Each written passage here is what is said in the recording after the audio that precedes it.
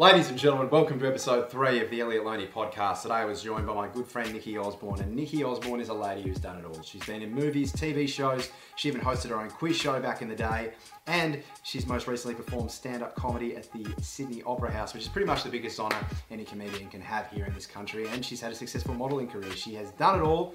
I'm really looking forward to sharing her story with you, and I hope you enjoy it. Nikki, thank you very much for joining me, mate. Really appreciate you giving up your time to be on this podcast. It's great to have you here. How are you, first and foremost? Taking a lot of time out of my usual afternoons to have a chat to you. you got a scotch there? You ready to? You know what? A podcast is the best way to not drink alone. So now I'm being sociable. Yeah, well, I didn't get the memo. I should have got my own scotch and got ready to rock. Bloody oath, you should have. That's how we roll. We mums stuck doing homeschooling. But as soon as I open the class dojo, it's this stupid app for homeschooling. As soon as I open it, I just read it. There's graphemes and phonemes and I don't know what the hell it is. And I'm just like, straight to the fridge. So basically, yeah, day drinking starts when homeschooling starts. And then the school bell goes, usually when the smoke alarm goes, when I've burnt lunch. So that's how isolation's gone. I see you. You tend to love a scotch. You talk about it in your comedy a bit. You have a bit of it, which is great because you know I enjoy scotch. Scotch is probably my favourite drink. I like spirits, but I haven't met too many women who can smash a scotch. So hats off because it's bloody impressive. I've got to say. Well, you know, people say, "Oh, that's your shtick now," and it's like it's my shtick, or it could be my crutch, or it could be a problem. You could drink a lot of blokes under the table. I know that for sure. Yeah, I reckon I could actually. I reckon you could get me for sure. I am very well rehearsed. Yeah. It's my skill. I'm an athlete. You can play tennis. Like the kids are back. Hey? The kids are back at school, yeah? One is. Oh, okay. And the other one's become like a professional gamer, and I've locked him in the other room, but I don't need to lock him because he doesn't come out anyway. But as far as I know, he's eloped with some virtual bride.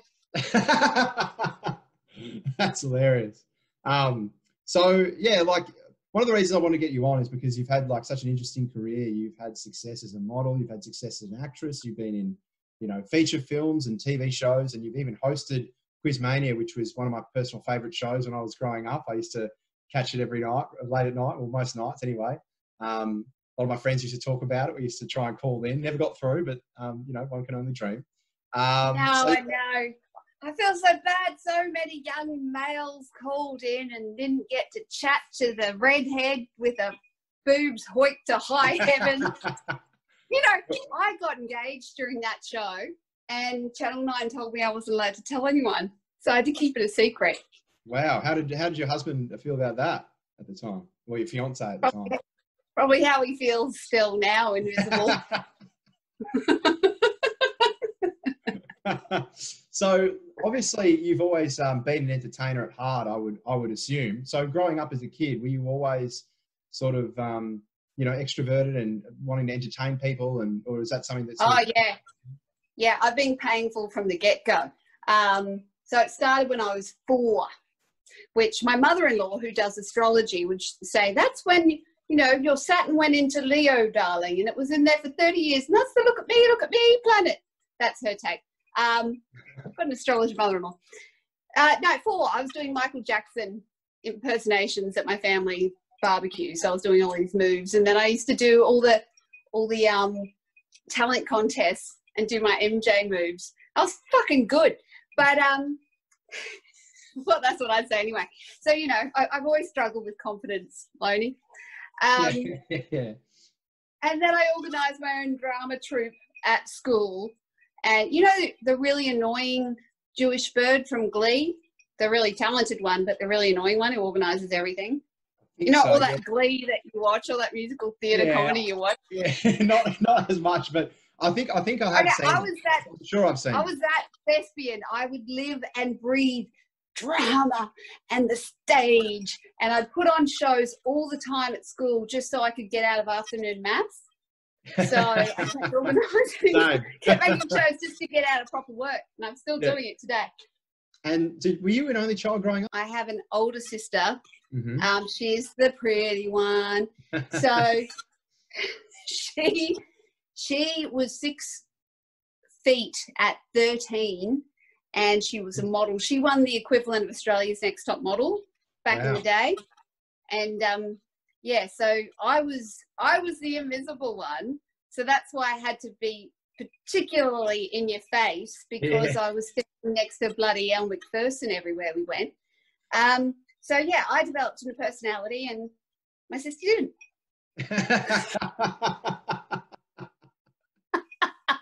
So what's your sister doing now? Is she... No, I can't say it. It's so terrible. That's all right. She's actually really funny. I'm sure. Yeah, no, she decided to become a doctor. Fucking hell. Like, actually, a medical doctor. She ended up becoming an occupational therapist. Wow. Because she was too queasy. But yeah, she could have studied medicine because she topped the fucking school. Oh. Wow, that's amazing. No wonder I ended up doing comedy. I'm dark and bitter. Interesting dynamic growing up though as well, because like obviously, you know, if your sister's top in the class and she's all academia and she's doing all this kind of stuff and you're always performing and doing all that kind of stuff. So like, were your parents ever like, were they always supportive of you getting into, you know, the entertainment space, or were they like, no, Nikki, we want you to follow your sister's route, be an occupational therapist, get into medicine? They wanted me to play golf for Australia. You're a golfer? My dad's a ripper golfer, and he was a race car driver as well. So it was always sport. So I grew up game fishing. So both of our parents are in shock that Renee ended up really bright in medicine, basically, and I ended up on the stage, because none of that is in our genetics or in our family. So both of us went rogue. I should have been Kari Webb or Adam Scott. Yeah, so you mentioned golf. So you played golf growing up as a kid as well. That was something you spent a bit of time doing? Golf, go-karts and fishing. Oh, yeah, nice. So, yeah, that's what I did. So, yeah, it was really weird, because I did a stand-up show called Bad Barbie last year. Yeah. And basically, because everyone looks at me and assumes one thing. Mind you, now I've cut my hair off. I'm kind of slowly losing the princess. But it's very Cameron Diaz-esque, this hair. Stop it! Yeah. I love her so much. Yeah. I've always wanted to be Cameron, and I've always been more Kate Winslet, because I've always had like this caramelly, coppery tinge, and I'm like, give me Cameron to the hairdresser, and they finally did it. But yeah, in Bad Barbie, because, you know, you grow up looking like a princess, and people just assume that you don't have a brain and you're not funny, and everything just gets handed to you on a silver platter.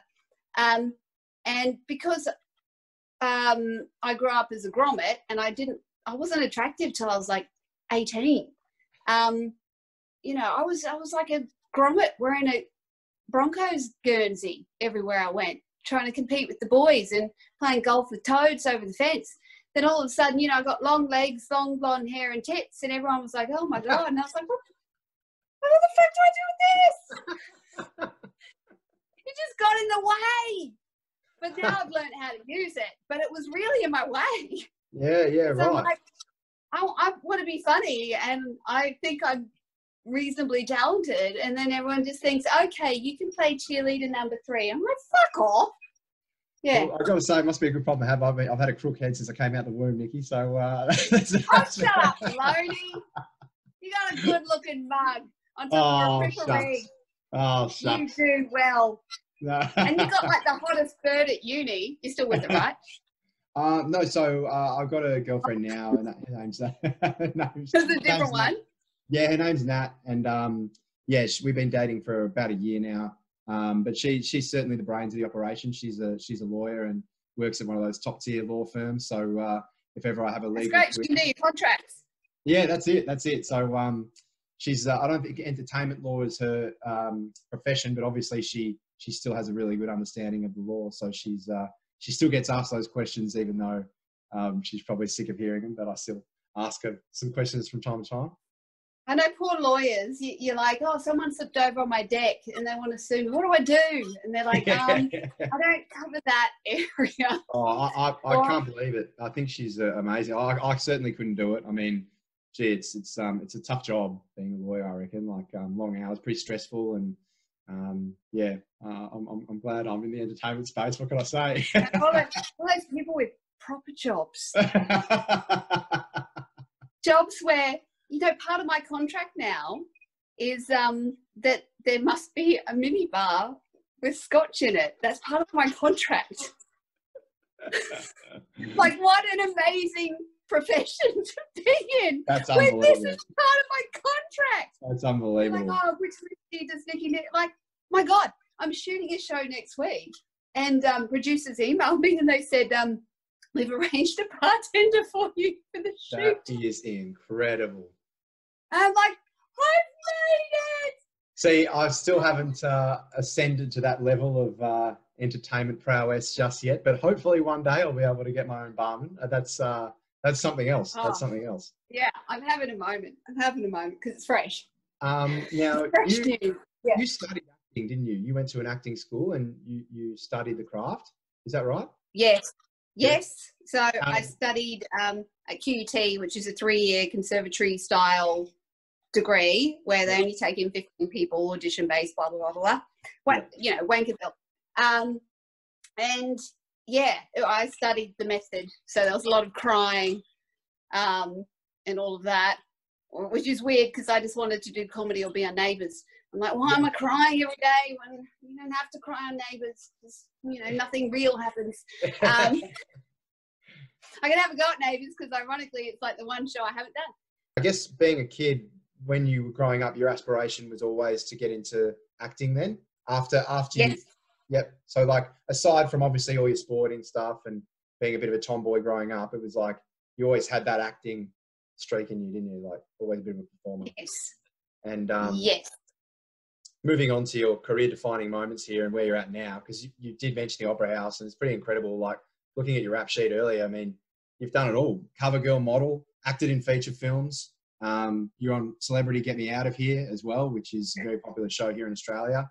And you've obviously performed in comedy galas at the Opera House. So, you know, what's your favourite moment from your career so far? Because you've done a lot of different things. I've got to say, you know, I think probably the most tingles I've ever got was when I got the phone call about performing at the Opera House. Because I never in my mind thought that I would be considered worthy of doing stand-up at the Opera House. So, yeah, it was funny because I just signed with my management and that was the first gig they got me. They called up and they said, oh, Nick, we've got your first gig. I'm like, oh, yeah, you know, I'm expecting to go and perform for some nanas at an RSL. And they're like, yeah, you're being invited to do Just for Laughs at the Opera House. I'm like, I beg your pardon? I mean, fucking hell, if that's the start, what's next? Fucking Buckingham? Like, well, they set the bar very high, very early. And well, I was terrified. Yeah, well, I was going to say, that's like, obviously, pretty much every comedian in Australia's stand-up comedian's dream. So what's that like? What are the nerves like? What goes through your head? What's the preparation like? Like, you know, obviously that's a huge place to perform. Yeah. Well, this helped. But thankfully I just toured a show and I was doing part of that show. So it was pretty tight already. But it was funny because I did a warm-up gig the night before, but it was the dust storm in Sydney. So all flights have been cancelled. I had 3 flights cancelled and I'm begging women at the desk going, get me on a flight, get me on a flight. I'm doing the Opera House tomorrow. And they're like, oh, we can't get you on a flight till Sunday. So I nearly missed it. But then they managed to get me on the last seat to Sydney and I had this practice gig. And because I was so stressed, I went and did my set and I just totally bombed. And I came off going, oh, I've got to do this tomorrow night. And I just died in the ass. In fact, it died so hard. It was like a 3-week-old dead. It was awful. But then, yeah, just tweaked a few things and had a nice day on the harbour. And then, yeah, I said to Peter Elliot was backstage with me. I said, Pete, I just totally changed my intro. And he's like, have another drink, Nick. But no, it went great. And then I got invited back the next year, and now I'm hosting a JFL show. So it's ridiculous, but it's fun, and I'm very, very happy. That's unbelievable. And obviously for you, you've got a lot of stuff that you're balancing in your life. You know, you got kids, you got a husband, you got a career. So what's the most difficult thing about balancing it all? High heels. I can see it ticking over. I'm like, there's a joke. There's a joke. Yeah. I think, look, I've got a feminist husband, so that helps. So he's all like, go, well, domination, but make sure you bring in enough to cover the mortgage and all bills and the private school. But yeah, the hardest thing is trying to give my all to a show, but also give my all to the kids. So trying to work out when to switch on and switch off at home, I find very, very challenging. And I even called my manager at the start of the year, and I said, because we'll start planning my tour, which got completely cancelled. Thanks, Rona. And I said, I don't know if I can keep doing this. I can't keep going away, because I'd been away for 2 months out of 3. And so I hadn't seen my kids for 2 months. And I said, I don't know if I can do this anymore. That's so tough. And yeah, it was tough. And I felt like my kids were little strangers, and I felt like a really, really shit mum. And I'm like, what am I doing this for? And then Rona happened. And then I've had 10 weeks with them. And I realised, I can do it. Yeah, that's the hardest part, is to just not be a shit mum. And still, you get home from shows and you still got to shag your husband. Well, even though you're really tired and you just want to go to bed.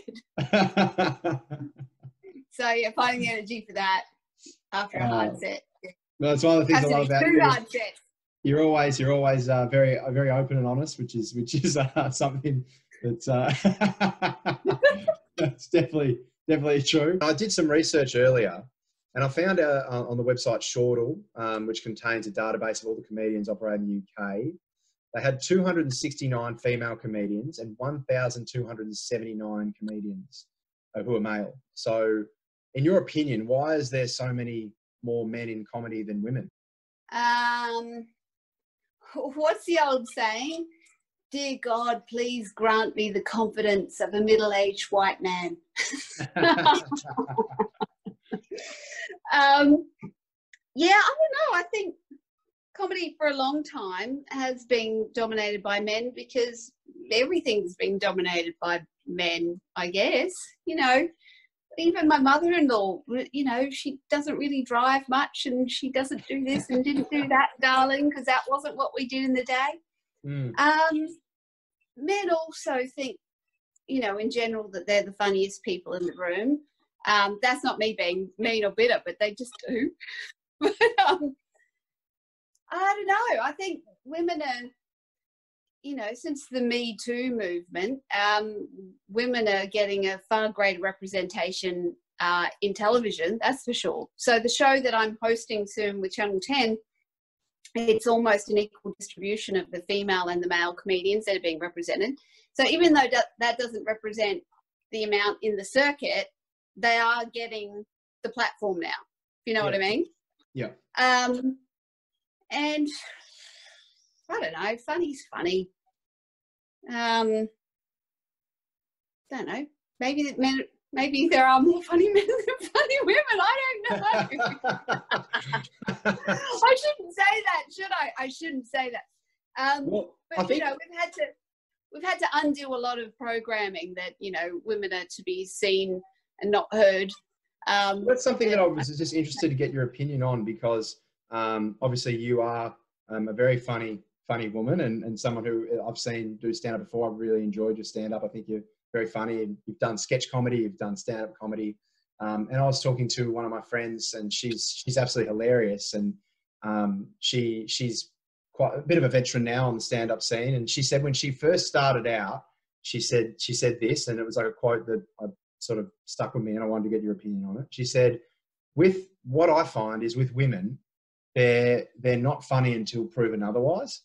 And then with men, they're funny until proven otherwise. When she felt that when she got on stage, And this is just That's interesting. yeah, that's what she told me. So I was like, oh, that's interesting, because being a man, I've never experienced that, obviously, because, you know, I'm not a woman. Well, yeah, so. no, that's probably true. There probably is still the presumption from the audience, oh, there's a woman out here. Oh, God, let's hope she's good. Yeah, yeah. I reckon like, that probably is the attitude. Well, it's interesting because, yeah, I mean, obviously you've had great responses from audiences, and I saw your Opera House gig, and the crowd obviously loved it. So, have you found that at all when you've gone on stage? Do you get that impression, or is it different for you? What do you think? Oh, I don't think mine's a female-male issue. I think I like to wear pretty frocks and get all dolled up. Mm-hmm. And so my husband said, you need to cut your hair or something. Because, you know, I had the big lock. Whenever you wear makeup and get all dolled up, you look like a Playboy bunny walking out. And I'm like, yeah, you're right. So I found that my appearance was undermining my credibility. Which initially I saw as a hindrance, but then when I started to embrace it and just name the elephant in the room as soon as I walked out, then people were on board. So, yeah, mine was just dealing with the prejudice that I looked like I was a weather girl. And then once I named that, everyone was fine. Plus, you know, I come out, I've got my shows, they're full of foul language and a lot of inappropriate stuff. Well, that leads me on to my next question, because I know that you do, as I said earlier, you've got no filter, and that's one of the things I love about you. So when you do say stuff on stage, it's a bit loose. Have you ever had a heckler say something ridiculous? Like, what's the strangest heckle you've had while you've been on the stage?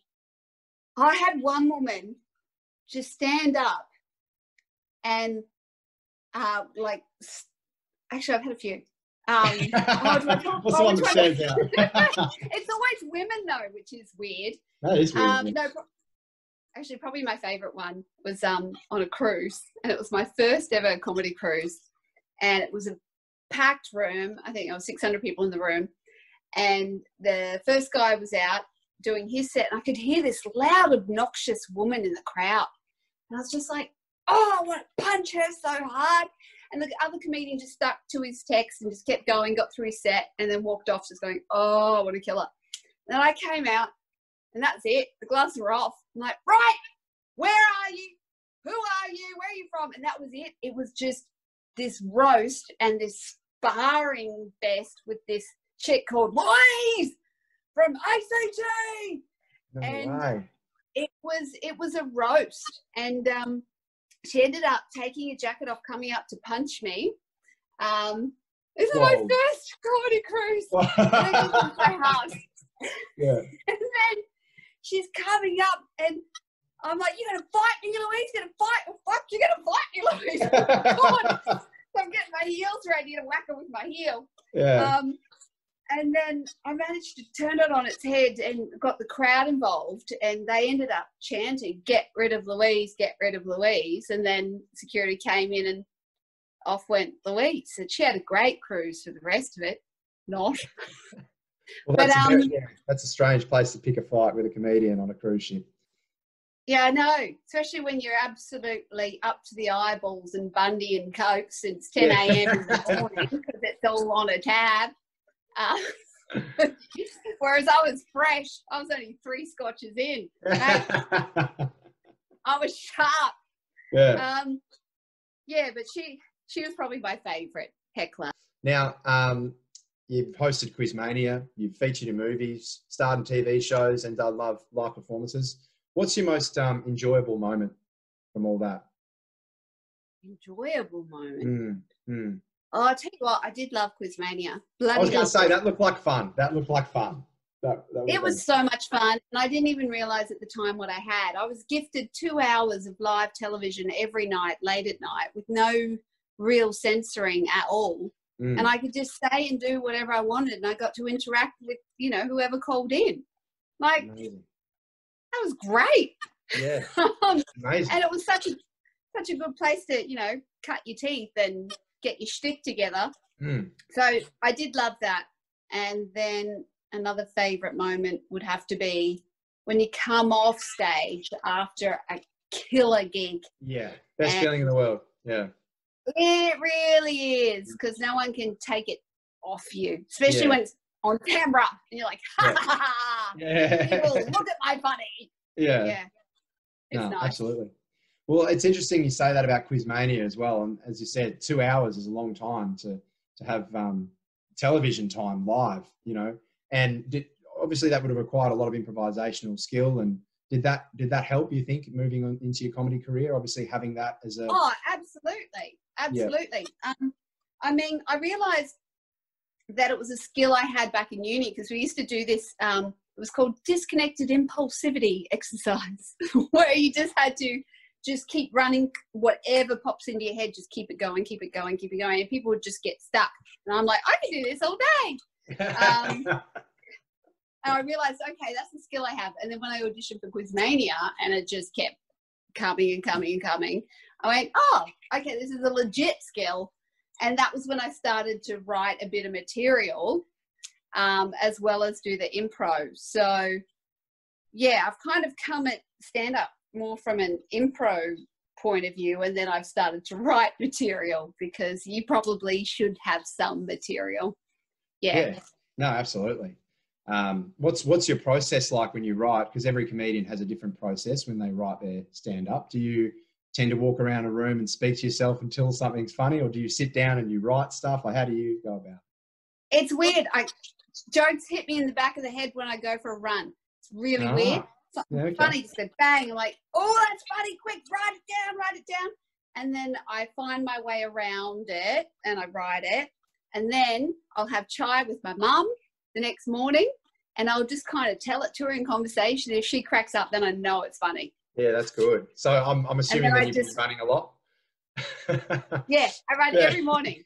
And I'm just waiting for it. I'm running along going, come on. And then it goes, I'm like, yeah. Every morning? You run every morning? Yeah. And even when you've got the kids? Yeah, so that's, you get up at the crack of dawn before you even drop the kids off, go for a run and... No. I get my husband to drop the kids at school. He does that. Jeremy, I've got to say as well, Jeremy's a great man. We filmed a Bear Grylls sketch a while ago, I remember.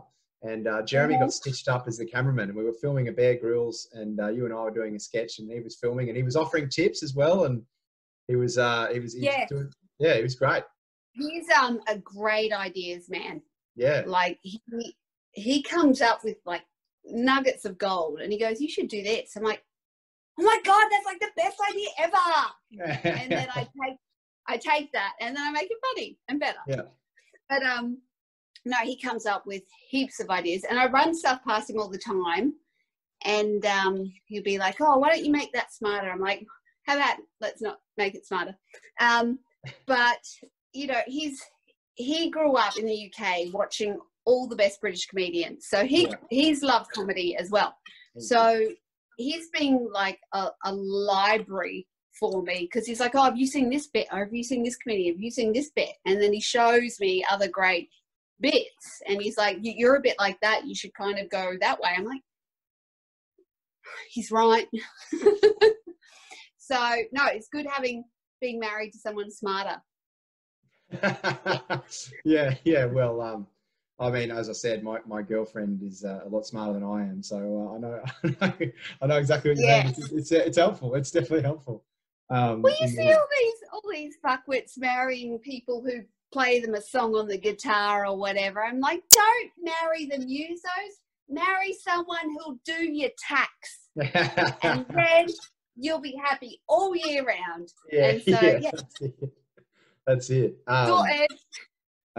Now, moving on to what's next for Nikki Osborne, because obviously I know you must have a lot of things cooking around upstairs in that dome of yours, wondering what the next chapter is, or you might even have some stuff up your sleeve that you're not allowed to talk about at this stage. So I hate that. I hate embargoes. I'm never allowed to talk about anything I'm doing. It's really annoying. But what I can say, so one thing I'm doing, I got an arts grant to continue my character Bush Barbie. So much like you've got Bear Grylls, I've got Bush Barbie. Is that a Screen Australia grant or a Screen Victoria grant, or That was the City of Melbourne grant, and I'm waiting to hear from the Arts Council Australia, but I'm not sure saying, think of Ali G meets Steve Irwin. I don't know if they're going to go, yeah, let's throw our money at that. That's good, though. But That's who good. knows? Who knows? Yeah. So I'm trying to film a pilot episode of that. Fuck knows what that's going to end up like. But all I know is that all my Bush Barbie videos go viral. So, there's something in it. And then I'm filming a new show with Channel 10, which is, without saying exactly what it is, I'm hosting it, and it's the naughtiest stand-up bits that never made telly because they were too naughty. Wow. Okay. Yeah. What channel's that on? 10. That's 10. Channel 10. Yeah, they grew up here. I think it's because, you know what, we're in a pandemic and Trump's president. I think people can handle shit now. Yeah, that's incredible. Yeah.